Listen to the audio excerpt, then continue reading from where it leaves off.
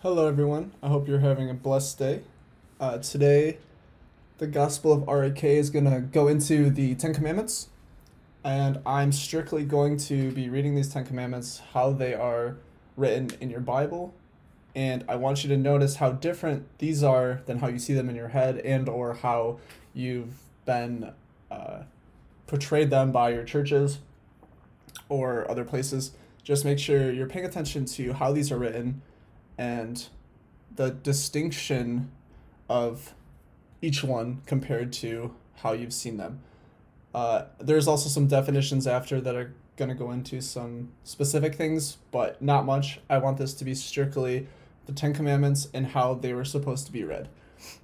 So you can find these in your Bible in Exodus chapter 20, verses 1 through 17.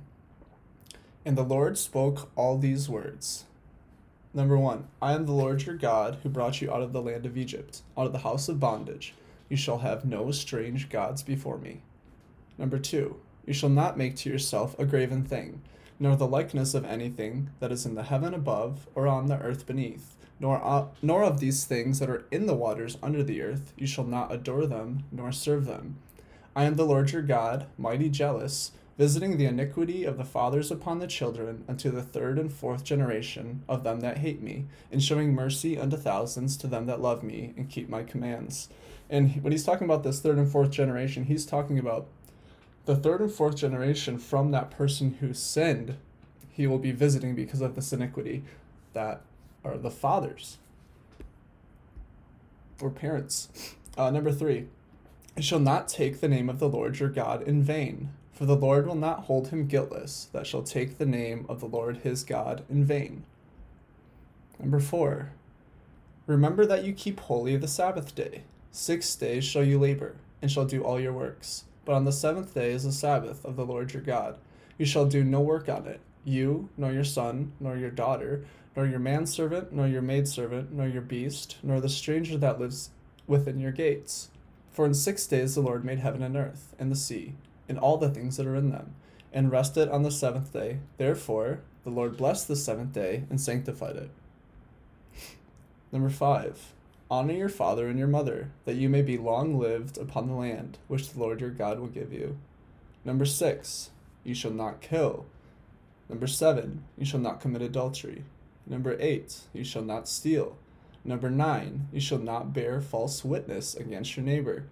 Number 10, you shall not covet your neighbor's house, neither shall you desire his wife, nor his servant, nor his handmaid, nor his ox, nor his ass, nor anything that is his. So that is the Ten Commandments as written, as the Bible portrays them. I would just say, take a quick look at how your church portrays these things, and see if there's any interesting differences. Some of these definitions for these things that are found in the Ten Commandments: bondage just means captivity, which means when the Jews were in bondage or enslaved by the Egyptians. Strange, he has, which is other, new, or unfamiliar by definition. Graven, as speaking to graven images or graven things. To carve or cut into a hard surface. A graven image, an object of worship carved usually from wood or stone, an idol. Likeness is the state of being like, resemblance, appearance, portrait.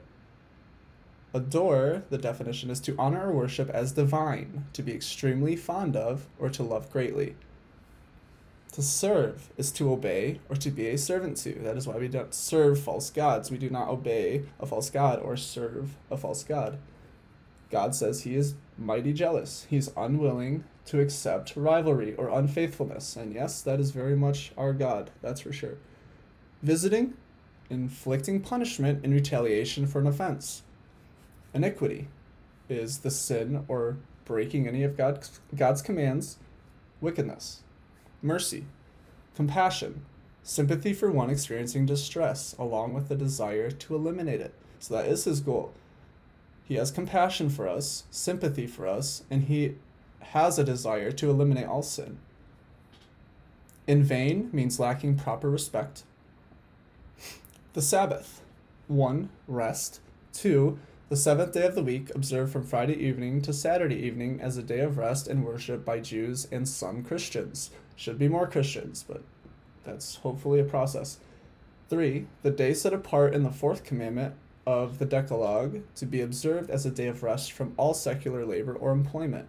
This was originally the seventh day of the week, or Saturday, as the day on which God rested from the work of creation, and this day is still observed by the Jews and some Christians as the Sabbath.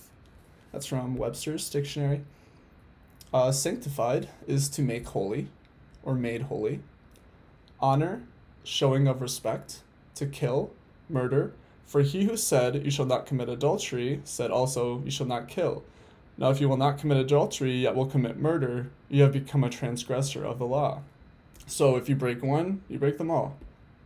Murder, the crime of unlawfully killing a person. He has a person underlined here because that is what matters. Adultery, physical intimacy of a married person with someone other than his or her spouse. To bear false witness is to lie. Covet, to desire what belongs to another, to wish for enviously. And he also has what an ass is on here. It's a donkey or any mammal smaller than the horse, having long ears. So those are the definitions related back to those 10 commandments. I truly urge you to look in your own Bible and make sure that this is the way it is written. I promise you it is. It might be a little less old-fashioned written, but I promise you it will be the same. What you should worry about is what you have learned at your church or what your kids learned at your church that isn't this. Because if our churches or our synagogues or our places of ministry are changing these things, how can we ever do what God wants? He even says if you do one of these things, you break them all. If you break one of these commandments, you break them all. So if our churches are changing one or two, aren't they setting us all up for failure in that way? Which goes back to having church in a smaller group, in a home with friends and family, and starting these smaller secular, I don't want to call it a religion, but a spiritual time that we have with our Creator, with our God. That's, I think, where we need to be right now, unfortunately. I wish that we could somehow have a church that did what was biblically written. I don't see many of those nowadays. But I thank you for listening to this. I hope you get as much out of it as I hope you do. If you have any comments, concerns, questions, please leave me any comments below with anything. I truly appreciate all of the recent support, subscribers, and likes. I truly just want to get my grandfather's word out, and I know that it's important, and I know that it is of importance to the world right now. So I ask that you please do share this if you find it helpful, and or like, comment, subscribe, anything that can further this channel and further his word and our Creator's word to show the truth of his mystery through Jesus Christ and the law, the prophets, and everything else that has been since the beginning of time till now. I pray for you all. Hope you have a wonderful day. God bless.